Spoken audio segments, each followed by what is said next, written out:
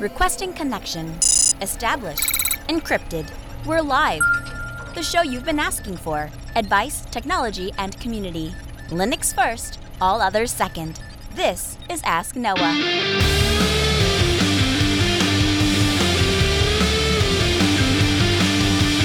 Live from Altispeed Technologies, the Ask Noah Show starts right now. This is the show where we came to do all the things on Linux they said couldn't be done and take your questions on how to do the same.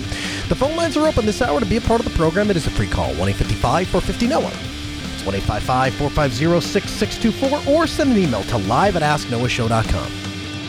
My name is Noah Chalai. I am your host. Delighted to be here with you as another episode. The Ask Noah Show kicks off this hour. And what a lot of us are working from home lately. And part of that is building out your home battle station or your remote work station. And as part of an ongoing desire of mine to try to introduce more physical activity into my life, so I'm making sure that I'm doing my part to combat heart disease, I have switched to a standing desk. And the desk that I chose was one made by a company called Vivo. Now, the thing about Vivo is I suspect, based on their website and the price of the product and all of that the truth is it's probably a less expensive desk. It's kind of a budget product. But I will tell you this.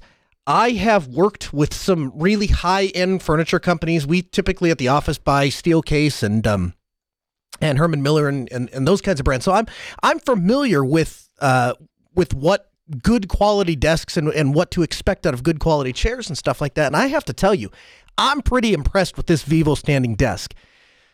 It works great. I have had one now for a year and a half, and that I had at my house that I was just testing. We recently bought a couple of them for the office. So they don't break down. It supports multiple desk sizes, so you can choose which desktop or which desk surface you want to mount on it. It has a number of different memory positions, so you can choose, the sitting position, the standing position, then there's a third one. So if you share it with somebody else, something like that. And the motor is quick and stable and smooth. One of the things I was concerned about very early on when we started looking at some of these, more budget brand desks is the motor going to be jerky, and is it going to knock beverages over, knock monitors over? If we save $500 on buying a desk but trash a $1,200 monitor, we're not really ahead of the game. This is not a path to success.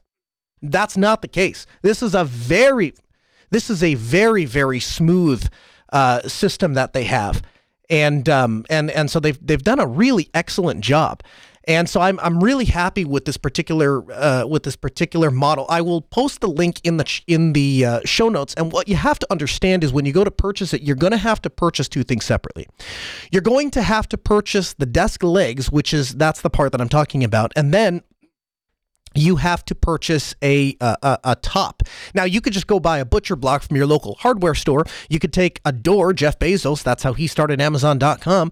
You could just take a door and mount it to the desk. The nice thing about the Vivo frame is it doesn't care what you mount. They don't care which one you mount.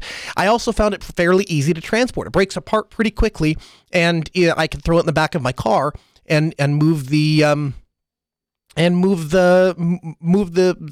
frame around. Obviously, transporting the actual desktop is a little bit more difficult.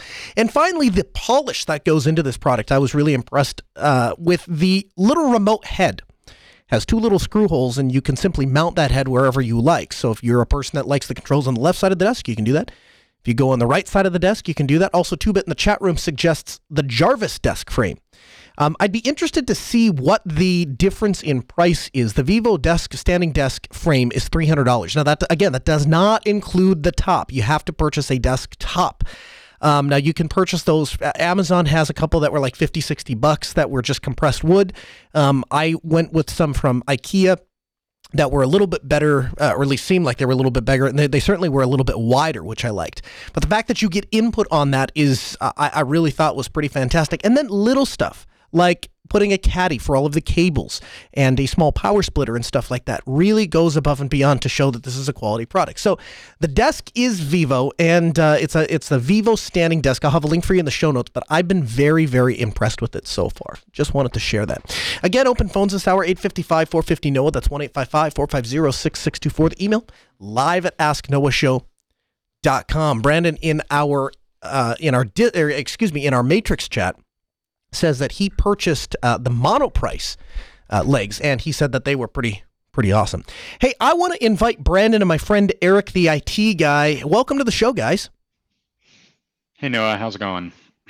Hey, good evening. I'm glad that you guys were able to make the time to be here. So this is really exciting. Eric, you and I have been we've been friends and working on content together for the past few years in a variety of different aspects. A lot of people don't know, Eric, that you've helped out quite a bit behind the scenes, both with the JB crew and me personally. And so, a huge thank you to that. And Brandon, obviously, you've contributed content for us for our YouTube channel, as well as come on the show a couple of times. And so both of you are very valuable community resources. And recently, you guys have decided to start your own podcast. It's called The Pseudo Show. It's about system administration. You're going to combine the experience of a DevOps engineer and a guy who works at Red Hat and has touched every piece of technology under the sun. Literally the guy who brought you the video guide on how to set up Overt enterprise virtualization technology. This is a fantastic show. Tell me about it, guys. So the Pseudo Show is going to be your place for all things enterprise open source, and we're going to cover topics from DevOps and Agile. We're going to cover open source cloud management. So it's going to take a systems administrator approach, but also kind of a new age development methodology approach. But then Brandon and I have also worked from home for a number of years, and so we're going to cover productivity tips, share some of our own stories. We've got a number of interviews lined up, so I'm really excited about it. Brandon, what's your thoughts? How has it been kind of onboarding and getting set up with doing podcasting? This is your first attempt at that, yeah? It is, and it's a lot of prep work, and juggling that with my day job has been a bit of a struggle, but I'm working through it. When does the first episode drop, or has it already? It dropped last Thursday. And what is the first episode about? What did you guys cover? So we covered just introductory to what is open source, what does enterprise open source even mean. Talked about some of the players, whether that's Red Hat or SUSE, and the business models in the space, and a variety of other topics in the first show. Nice little bite-sized podcast. We're keeping it to 20 to 30 minutes long. And what do we have coming up on the next episode? Funny you should ask. I think we called an audible today. Folks that think it's interesting to start a podcast should take the amount of work they think it's going to be and probably about triple it. Yeah. I think would be about right. Yeah. So we realized that the topic we had laid out for next week is a little bit more involved than we were expecting. So we might be shifting a little bit and might be taking a look at, we got some questions from the first show about how to get started with open source. We talked about contributing back, opening pull requests or submitting feature requests to open source projects. So we got a few questions around that, and having Brandon and I having both contributed, we felt like that was something we could address, and based on the feedback that we got, we feel like we should address, because we're trying to approach both the business as well as the community and kind of be a bridge between the two. And not to go down on too far of a rabbit trail, but we've noticed that some of the folks that come to the show from the DevOps business enterprise perspective I don't want to say they didn't know there was a community there, but didn't really understand how to get involved and how to get started. So I think episode 2 is going to be how do you get your foot in the door? How do you start getting involved with the community? This is absolutely awesome. So the show is called The Pseudo Show. The first episode is live. It releases every other Thursday. It releases every other Thursday. Your host, Brandon. Now, Brandon, are you a permanent part of this thing? I never really got that. I am. All right. Well, we'll see. We haven't had his first job yet. Well, this is I could say that here because he's my team lead during the day, and then we co-host the Pseudo Show together by night. So it's an entertaining dynamic. So I have to get my shots in while I can, because then when it's business hours, then I report to Brandon. I love it. Hey, Brandon, Eric, seriously, congratulations, guys. This is absolutely fantastic. I invite everyone to go check it out. They can download it at pseudo.show. Pseudo.show. It's the Pseudo Show, system administration with your friends, Eric, the IT guy, and Brandon from Red Hat. Guys, anything else you want to leave people with? Nope. I guess not. No, not really. If you listen to the show, go out and join us on Discourse. I guess I should plug the fact that the Pseudo Show actually launched with a lot of help from Destination Linux Network. I don't think we would have gone live yet, but a big shout out to the network, and really excited to be teaming up with folks like Noah and Michael. And Michael's been incredibly effective in helping us get things in place and allowed us to hit our launch date. Good deal. The episode is the Pseudo Show. Guys, check it out. Thanks so much for taking the time to come on here and plug it. We appreciate it. We'll get you back on the program soon. Looking forward to it. Thanks, Noah. 855-450-NOAH. That's 855-450-6624. The email, live@asknoahshow.com. Chaz calls from New York. Chaz, good evening. Good evening, Noah. How's it going? Hey, I'm doing all right. Awesome. Well, this is sort of picking up from a topic we discussed a couple call-ins ago. I can't remember when exactly because time doesn't exist anymore. But if you remember correctly, my ThinkPad X260 died of undetermined causes a little while ago, and I've sort of been getting by with my ThinkPad 11e running Ubuntu. But I do eventually want to upgrade to something that, with a Celeron-based processor and a little more RAM. And I'm wondering if you could make a recommendation in the ThinkPad line, both for something that would be good with Kubuntu and, reasonable specs, as much as I would like to have the 32-gigabyte monster that Chris talked about on Linux Unplugged a little while ago. I think that's a little more than what I need.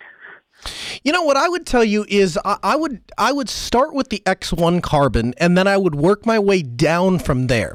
The X1 Carbon starts at a little over $1,000, and I have to tell you, Chaz, it has been the best laptop I've ever owned in my entire life, and I've owned a lot of them.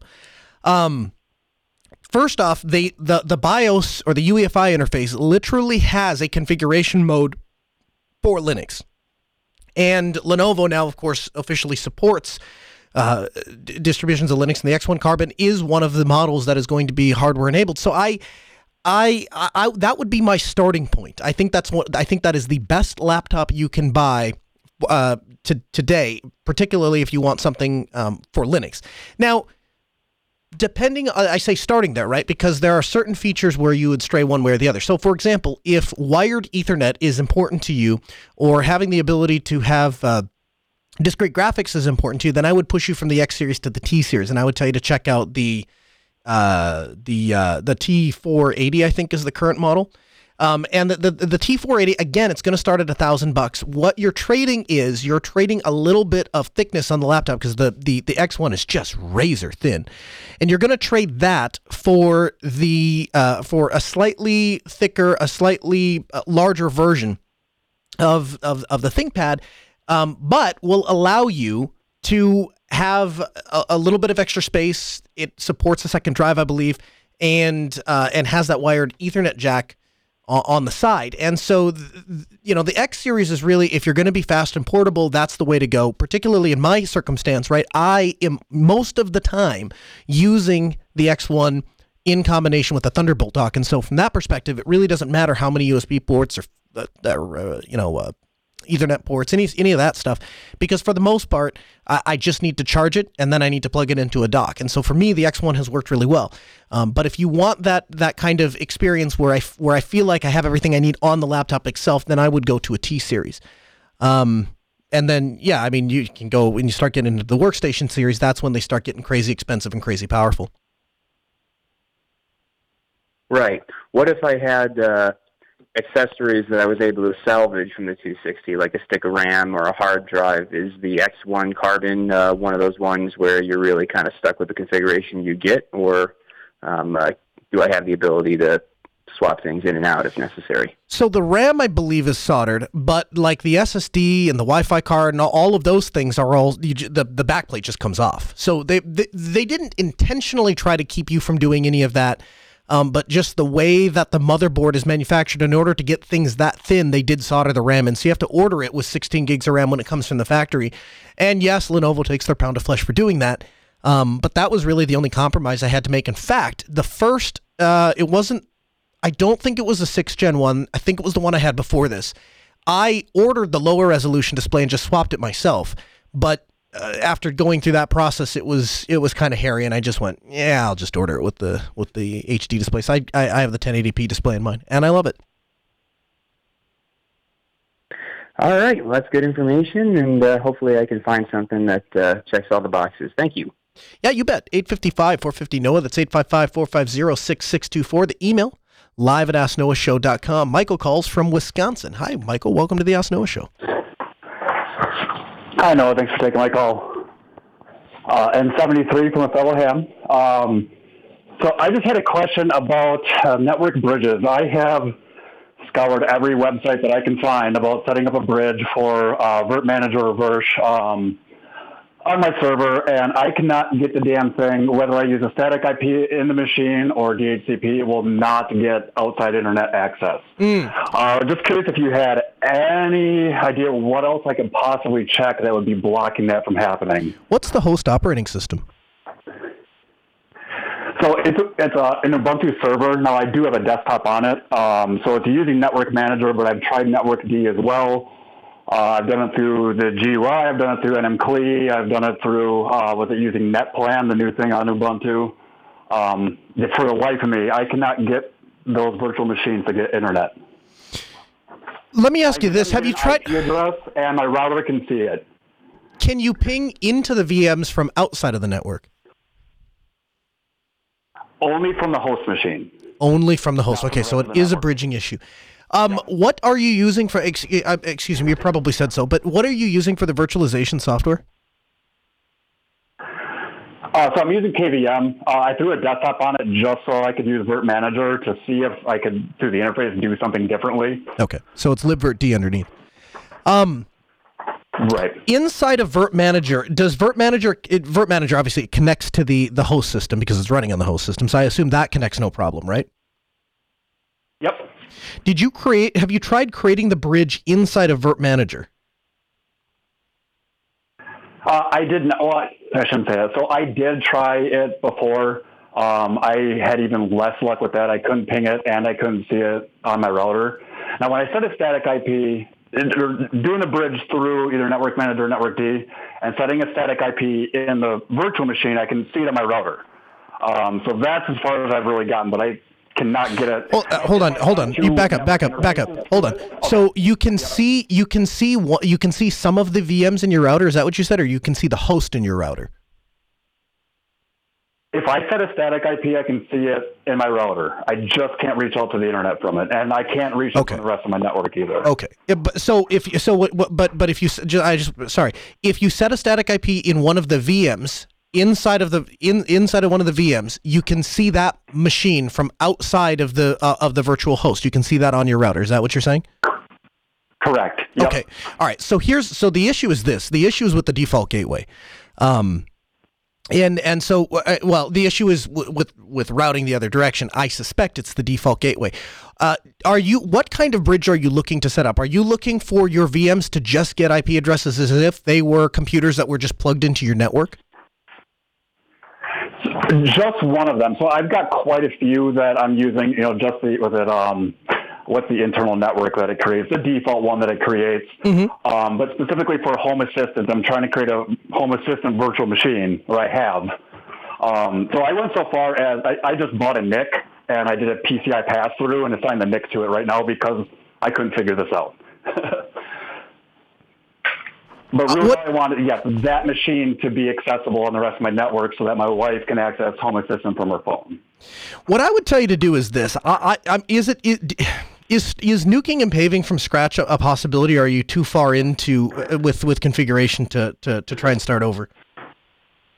No, absolutely. I use Ansible and mostly Docker containers, so I can get it back up and running within an hour or two, and I have done that already. Okay, because just from a troubleshooting perspective, it's just going to be a lot easier if you're starting from fresh than if you're trying to figure out if there's a problem, if we're troubleshooting an old problem or if there's something new. So here's what I would do. I would reset up I would do a fresh install.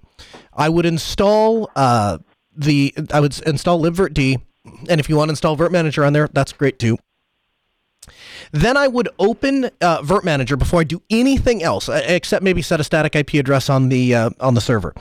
I would open up Virt Manager, and I would click into the server, and I would go over to the Networks tab, and I would create a new a bridge from there. And what that's going to do is a couple things. First of all, we're following a process that I've done many times, and so I know that it works. The second thing that you'll do is you'll let Virt Manager make the configuration changes and set up the bridge for you, so that those VMs can talk out. So I would check two things then after you get done with that.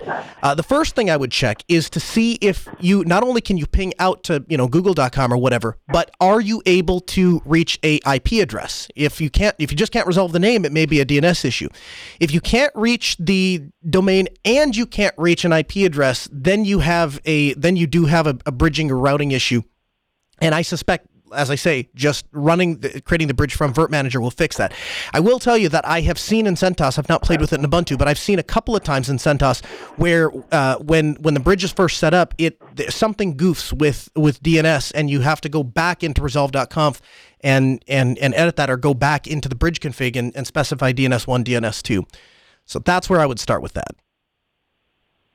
Okay, great, thank you. Yeah, and I have done it. I nuke and pave once, and I did do resolve.conf, and I did try CentOS, but yeah, I'll do it again. I have not tried setting it up from Virt Manager, so I appreciate that. Okay, yeah, you bet. Thanks for the call. Chris, Canada, I got about a minute. Go straight to your question, please. Okay, I have a Dell Alienware laptop that I inherited from my brother-in-law. Got it fixed up, threw in a 2 terabyte SSD in there, and put Ubuntu Mate on it, and when it boots, it actually just goes straight to a minimal grub prompt. And when I try to, when I spam F12 to pick a boot partition, it just works then, but just automatic boot. Are you installing with UEFI or BIOS? UEFI. That's very and the UEFI is set to boot off of UEFI too? Yes. Only time I've ever seen that happen, and this obviously is a fresh install. This was. Well, it was a fresh install of 1910 first, and it was doing the same thing, and it's continued on even though I've done the release upgrade to 2004. Here's what I would suggest. I would suggest, and I'm sorry I don't have a lot of time to cover this hour, but what I would do is this, Chris. Try and go to Dell's website and see if there is a BIOS or a UEFI update for that machine.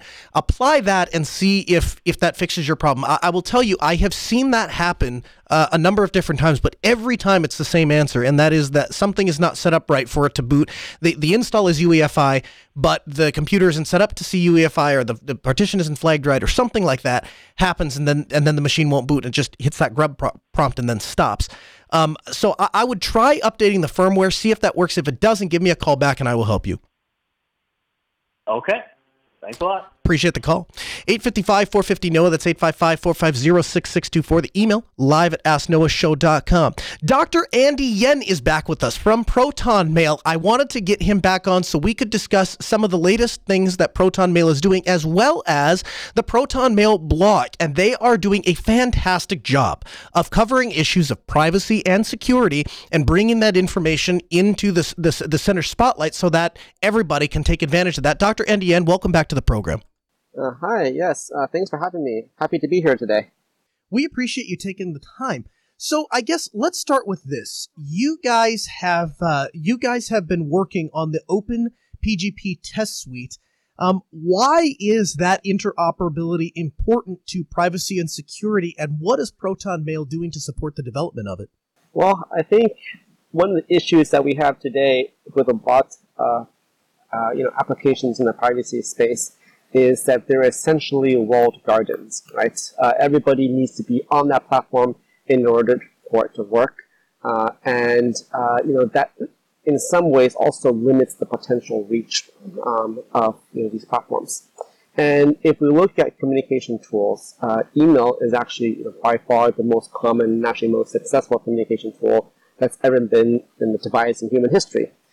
And the reason that it works so well is because it's federated. Anybody that can run a server can get onto email. And PGP, it gets a lot of flack for being dated sometimes, for not maybe being as modern as it could be.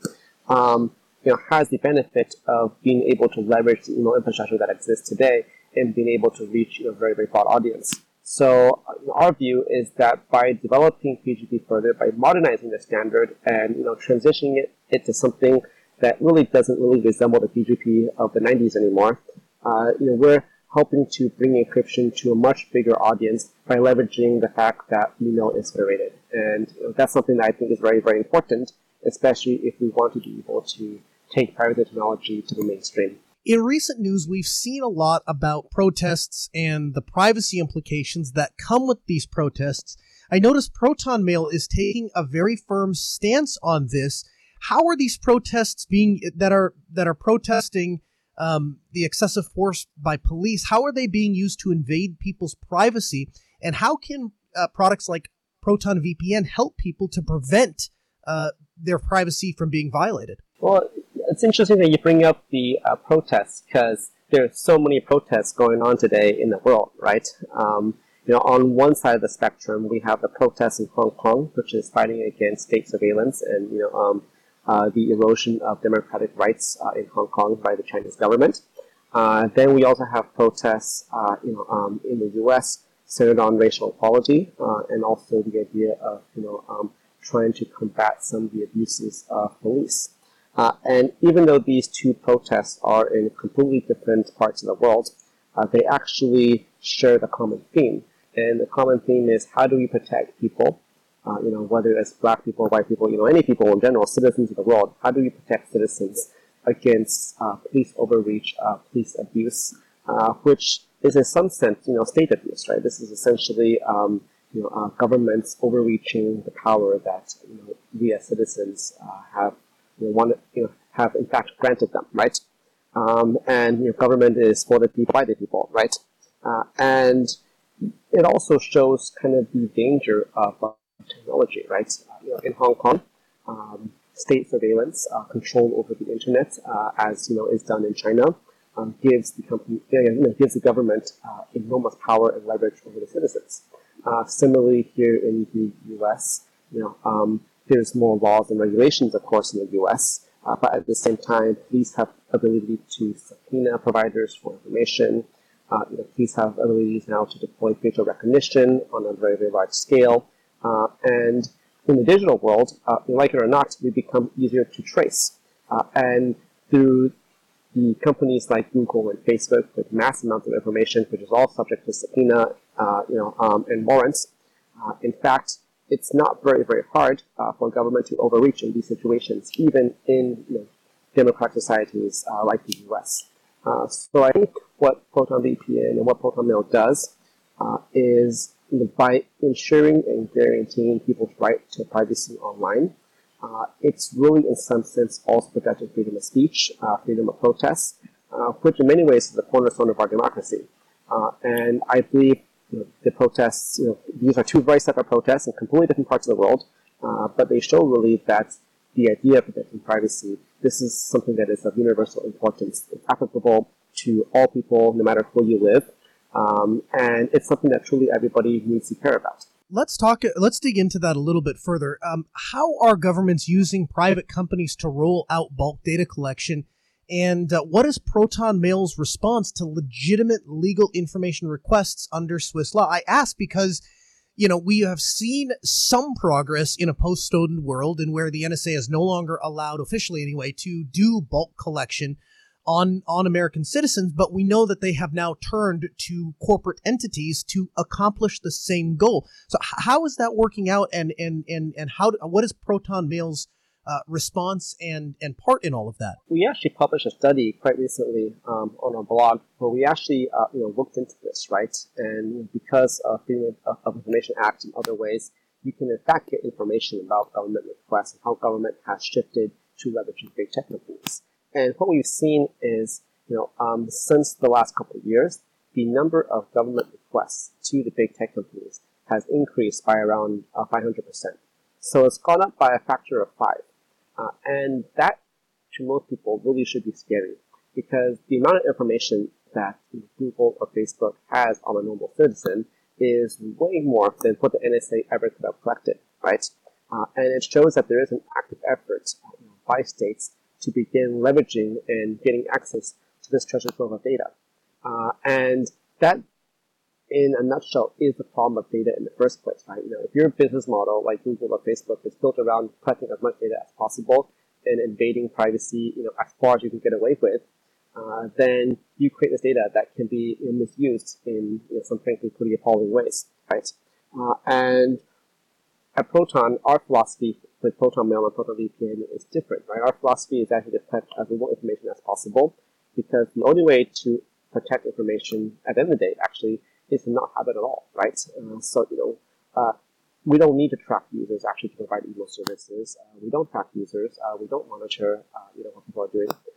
And we create an ecosystem, through both our policies, but also our encryption, such that if we were to, get served with a subpoena, there's actually very little that we can disclose because we don't collect information in the first place.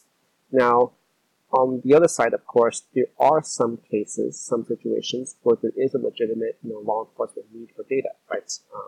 We all know that there's cybercrime, the cybercrime, that there's hackers and there's people that abuse, the internet for bad purposes. And in those cases, we are, of course, willing to cooperate with law enforcement. We're willing to assist. We're willing to help investigators look deeper into these accounts. But our default position is that we assume users are innocent unless proven guilty, right? And we will only assist in cases when there's a very, very strong probable cause that's backed up by a court order. And this is very, very different from Google and Facebook's approach, where they basically collect everybody's data, whether or not they're under suspicion or not. And they do that because it's part of their business model. And that's kind of the difference between targeted surveillance and mass surveillance, right? Targeted surveillance sometimes does have a legitimate purpose, but it's the mass surveillance. It's doing it on a mass scale against largely innocent citizens. That's what we're strongly opposed to. And that's what we believe is a threat to democracy. So to be clear, you don't see this, you don't see in end-to-end encryption, and you don't see the privacy tools that you create as a shroud for illegal activity. In fact, if people violate Swiss law, Proton Mail will respond. Well, it is sometimes a shroud for illegal activity, right? You definitely can leverage the fact that we're end-to-end encrypted to conduct some things that are illegal. But you know what? People can also leverage airplanes for terrorist attacks, right? People can also leverage trucks for terrorist attacks. People can also, terrorists also use sidewalks, right? They use guns, they use, bulletproof vests, all these things, right? So we need to look at this from a bigger picture. There's no absolutes in the world, right? You cannot say this technology is absolutely used for good, this is absolutely used for bad. Tools can be used for good or for bad. And just like you wouldn't ban airplanes because of 9/11, you also wouldn't ban privacy because a few people, are misusing it for bad purposes. So the way that we need to look at this is the overall value to society, right? If we lived in a world with zero privacy protections, complete surveillance, and total control, I would bet you that in that world, it would have lower crime than the world that we live in today. But is that the society that we really want, right? Are we willing to accept all the downsides that come with that in order to, get to zero crime, right? And by and large, I think most people would say no, because the downsides, losing freedom of speech, losing democracy, losing the ability to, control government and hold them to account. These are all very serious things to give up. So if you look at it holistically from a big picture standpoint, in fact, the values that privacy, democracy, and freedom, the values that we get from this are well in excess to some of the potential downsides, and that's what makes it worth protecting. What are your views on biometric authentication, particularly on mobile devices? Are they secure? Should people be using them? And can people be legally required to unlock their phones? What do people need to know? Well, that's kind of like asking me, if a password is secure, right? In general, they're not really secure. And the reason it's not so secure is, if I lose my password or someone steals my password, I can always change my password. But I can't really change my fingerprint, right? So I'm essentially using a key, which is something that I cannot replace or change. And I'm leaving a copy everywhere I go on everything I touch, right? So when you think about it that way, biometrics, really are kind of a core way of securing things. So I understand the convenience of it. There are some use cases where it's useful, but I don't really believe that biometrics today are ready to replace traditional passwords, right? Just because of the inherent flaws of fingerprints, right? It's your fingerprints are everywhere. That's not really secure, and you can't change it if it gets breached. So I think that's a problem. And of course, you also right now, the current law, the way it's set up, is at the border, for example, if your phone is secured by biometrics, you can be forced to use your fingerprints to unlock it, because it is actually acceptable to ask for your fingerprint for entering a country, right? But current laws don't force you to divulge information that's only in your head. So in that sense, when it comes to being forced to unlock something, a password is also more secure than a fingerprint.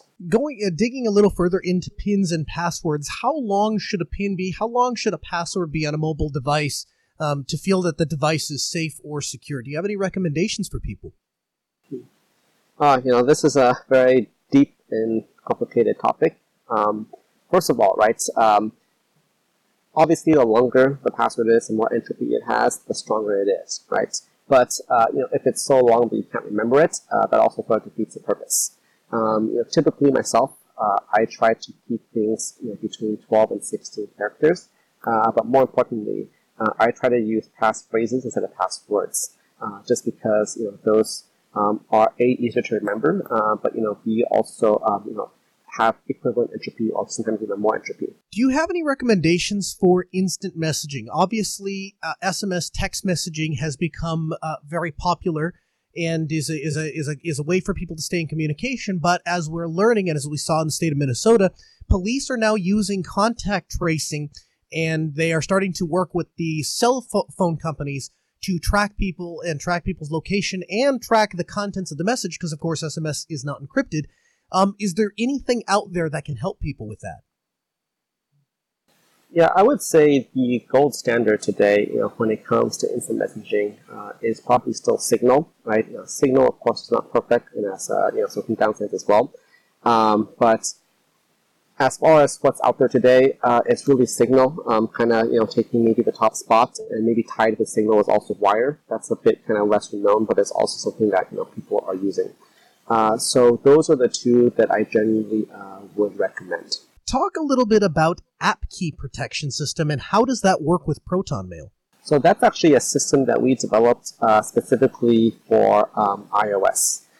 And the reason we developed the App Key Protection System on iOS is we often have situations where malware gets installed on people's devices, right? And generally speaking, encryption doesn't really help you if your device is compromised.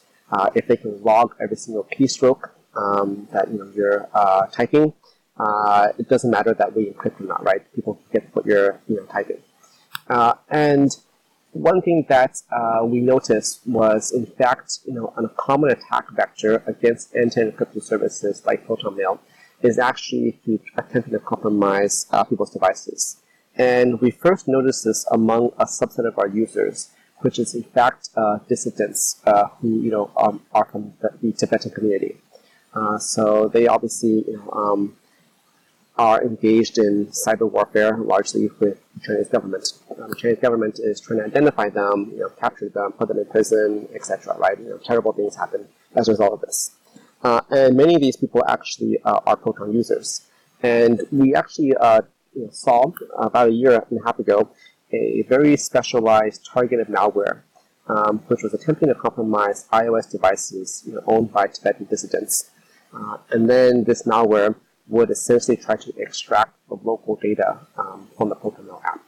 So the app key protection system was something to further secure and encrypt the data that's stored locally on iOS devices, so that even if they were compromised on the device through some other means, maybe clicking a bad link, or maybe through some iOS compromise or some 0-day, there'd be an additional layer of protection that would make it harder for their ProtonMail data to be stolen off the device. I'd like to ask you a little bit about Apple versus Android, if I can, from a security and privacy standpoint. Obviously, with the work that you do at ProtonMail, you are researching and paying attention to the trends and the platforms, obviously, that ProtonMail runs on. So, from your security experience, what is the better platform from a security and privacy standpoint, or are they the same, Android or iOS? There's a pros and cons of both, right?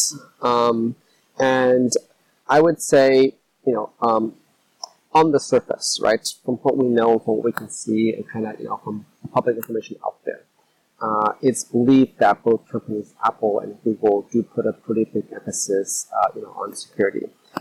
Obviously, Apple has a, stronger emphasis on privacy, because Google, as much as they try to convince people, it's not a privacy company, will never be a privacy company, and will never have user privacy, at heart, right? It's just fundamentally against their business model. But from a security standpoint, they both, have an interest in, probably doing the right thing. Now, really though, it comes down with all software actually to a matter of trust and really a trust in people, right? Whether or not Apple or Android is secure, we can never really know for sure.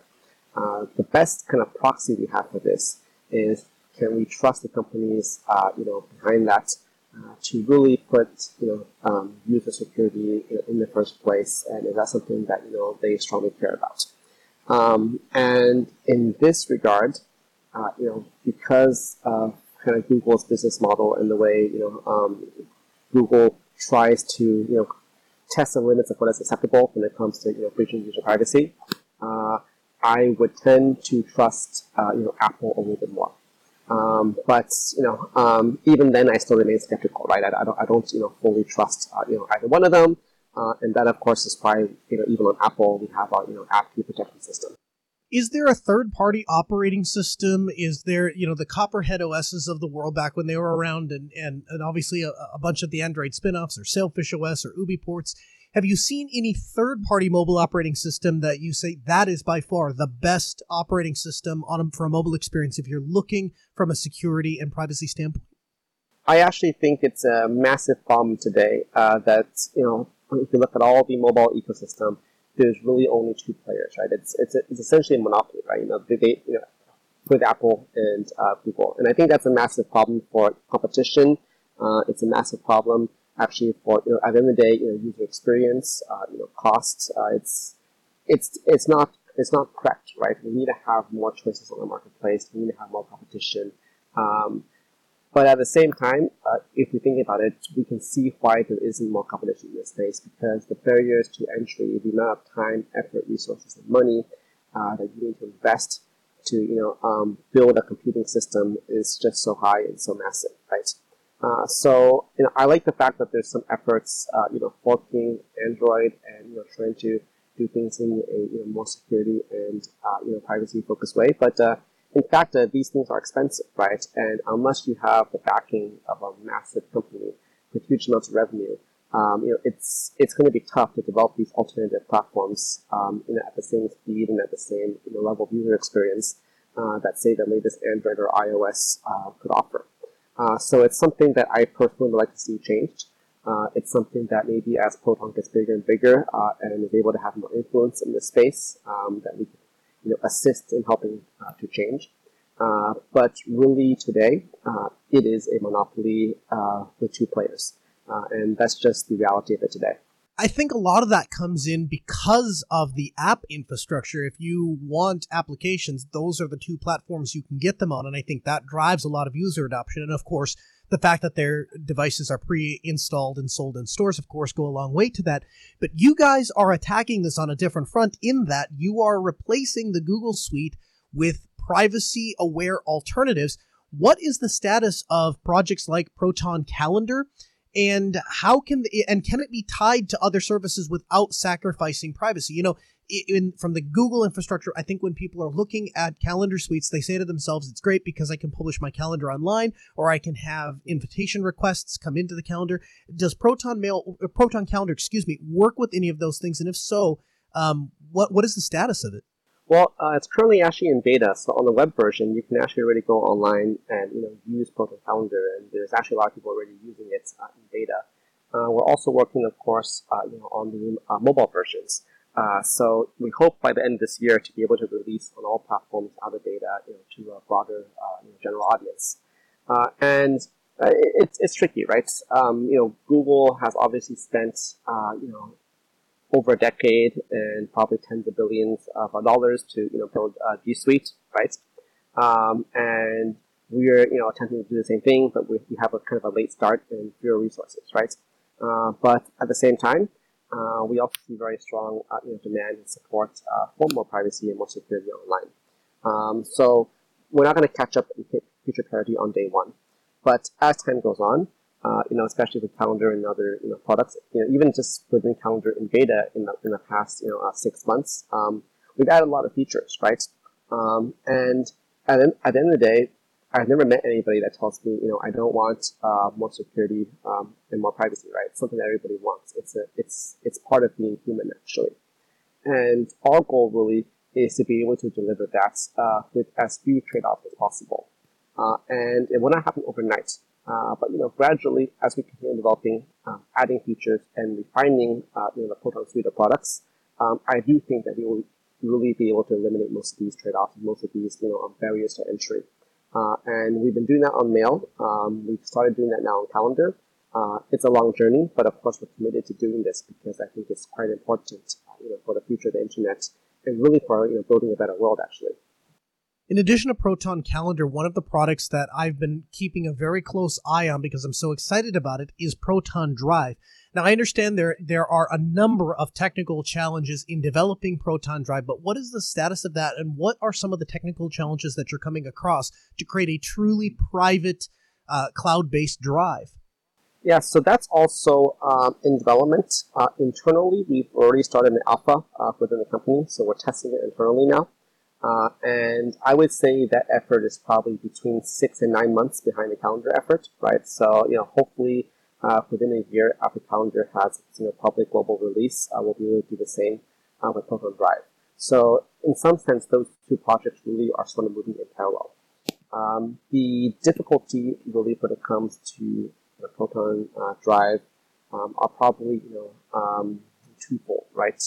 One, it requires a lot of low-level engineering because anything that is dealing with files and file storage requires integrating with the operating system at a very deep level, at a very low level, and doing this on Windows, Mac, iOS, and Android on all platforms, and also web, is quite tricky, right? And when it comes to very large files and you want to do that, there's also an overhead for encryption, so you have to make it fast and performant. So that's one part of the challenge. The other part of the challenge is, I would say, unlike a lot of other companies that are around these days, our solution to infrastructure isn't to buy Google Cloud, Microsoft Cloud, or Amazon Cloud Services, right? That's not that's not how we want to do it because it's not good for privacy, it's not good for security, and it's very, very important to be able to host our infrastructure in our own data centers. But that takes time, right? Buying the hardware, getting the financing for that, building out the data centers, building out the network and the software required to run these massive server farms to store all the data is quite intensive. So in fact, a lot of our efforts in the past year and a half working on Proton Drive have really been focused also on building out the infrastructure. And this is not virtual infrastructure, right? This is actual servers that we buy, that we install, that people are in there doing this by hand, right? And that, of course, limits the speed at which we can move. But I think it's important to make that investment now because as you scale and get bigger and bigger, it becomes harder and harder to switch to running your own infrastructure later on. So it of course puts our release schedules back probably by a year longer than it would be if we had gone straight to one of the public clouds. But in the long run, it delivers, I think, a better user experience and a better security and privacy for the end user. And for us, it's not really about doing things fast or doing things cheaply. It's about doing things right. And we prefer to take the extra time to make sure that we do this in the best possible way. Talk a little bit about what alternative routing is and how Proton Mail is using that to help anti-censorship measures. This is the one topic that I don't like to talk too much about, precisely because I don't want to give our adversaries, say, in the Russian government, a step-by-step guide of how to, block Proton, right? But I can, of course, explain the rationale. Back earlier this year, we were actually blocked in Russia. It's actually completely, unjustified block. I think it's for political reasons and also because a lot of the governments, people that don't like the government, they don't like the government in Russia are probably using Proton, right? So it's a difficult situation, but also not unexpected. We're also blocked with China for the same reason, and I think there will be more countries in the future which are not very open to freedom, who will want to block services like Proton, which give digital freedom to citizens, right?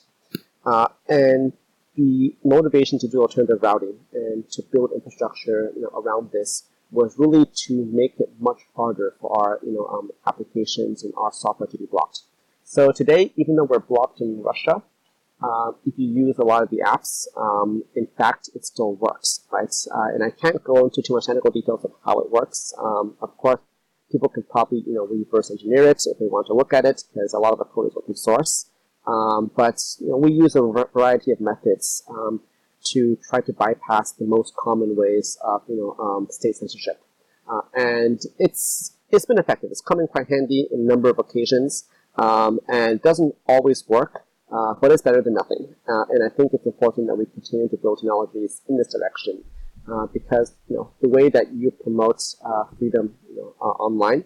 And the way that you support your user communities is actually through tech, right? And if you do it right, you can actually make it quite difficult to block your app. Andy, before we let you go, is there anything else that is happening at Proton Mail, Proton the company, that people should be aware of? I think these are pretty tough times that we're in economically, right? A lot of people have lost their jobs. And we're very fortunate to be one of the companies out there that is still hiring. We were able to, grow even during the shutdown. I think because we offer secure communications more or less, right? And this is something that the world always needs. And so we're really taking advantage of this opportunity to try to grow the team, get more people on board, and build the features and products faster. Because I know a lot of people out there, yourself included, are really eager to see these things come to market.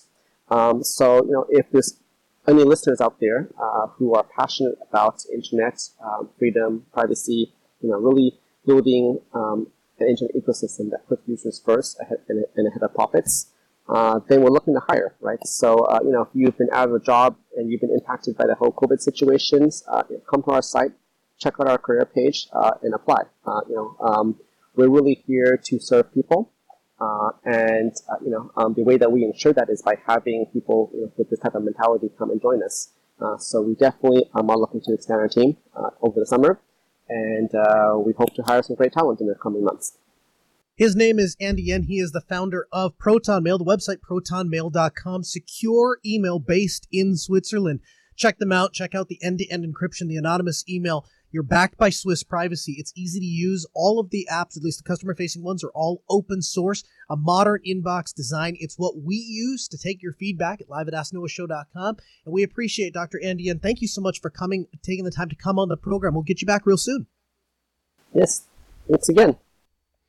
Again, open phones, 1-855-450-NOAH. That's 855-450-6624. The email, live@asknoahshow.com. I'm telling you, I feel sometimes like that guy has forgotten more about security and privacy than I'll learn if I live to be 100 years old. Absolutely fantastic to speak with Dr. Andy Yen. Hey, just a couple minutes left in the hour. We'll try and get to a piece of feedback here. Mario writes in and says, "Hey, I just stumbled onto your show not that long ago and just wanted to say how pleased I am at listening to you speak on your show. I totally understand your approach to security and your views on privacy, especially with home IoT. Anyway, I just finished listening to episode 186, Matrix Madness, and thought it was neat to hear how a piece of open source software can have so much of a positive effect on how we're able to communicate, especially during these hard times. It's kind of hit home for me, and just recently deployed a couple of public and private Jitsi servers in order for our company and customers to be able to communicate effectively. I'm a huge proponent of open source and Linux in general, and try to use it where applicable. Anyway, just wanted to mention that I'm a new listener and enjoying your show. Keep up the great work. Keep on spreading the tech news and views. Mario." Hey, Mario, thanks. I really appreciate you dropping the kind word. A huge thanks to JT, our executive producer, Sarah, our call screener.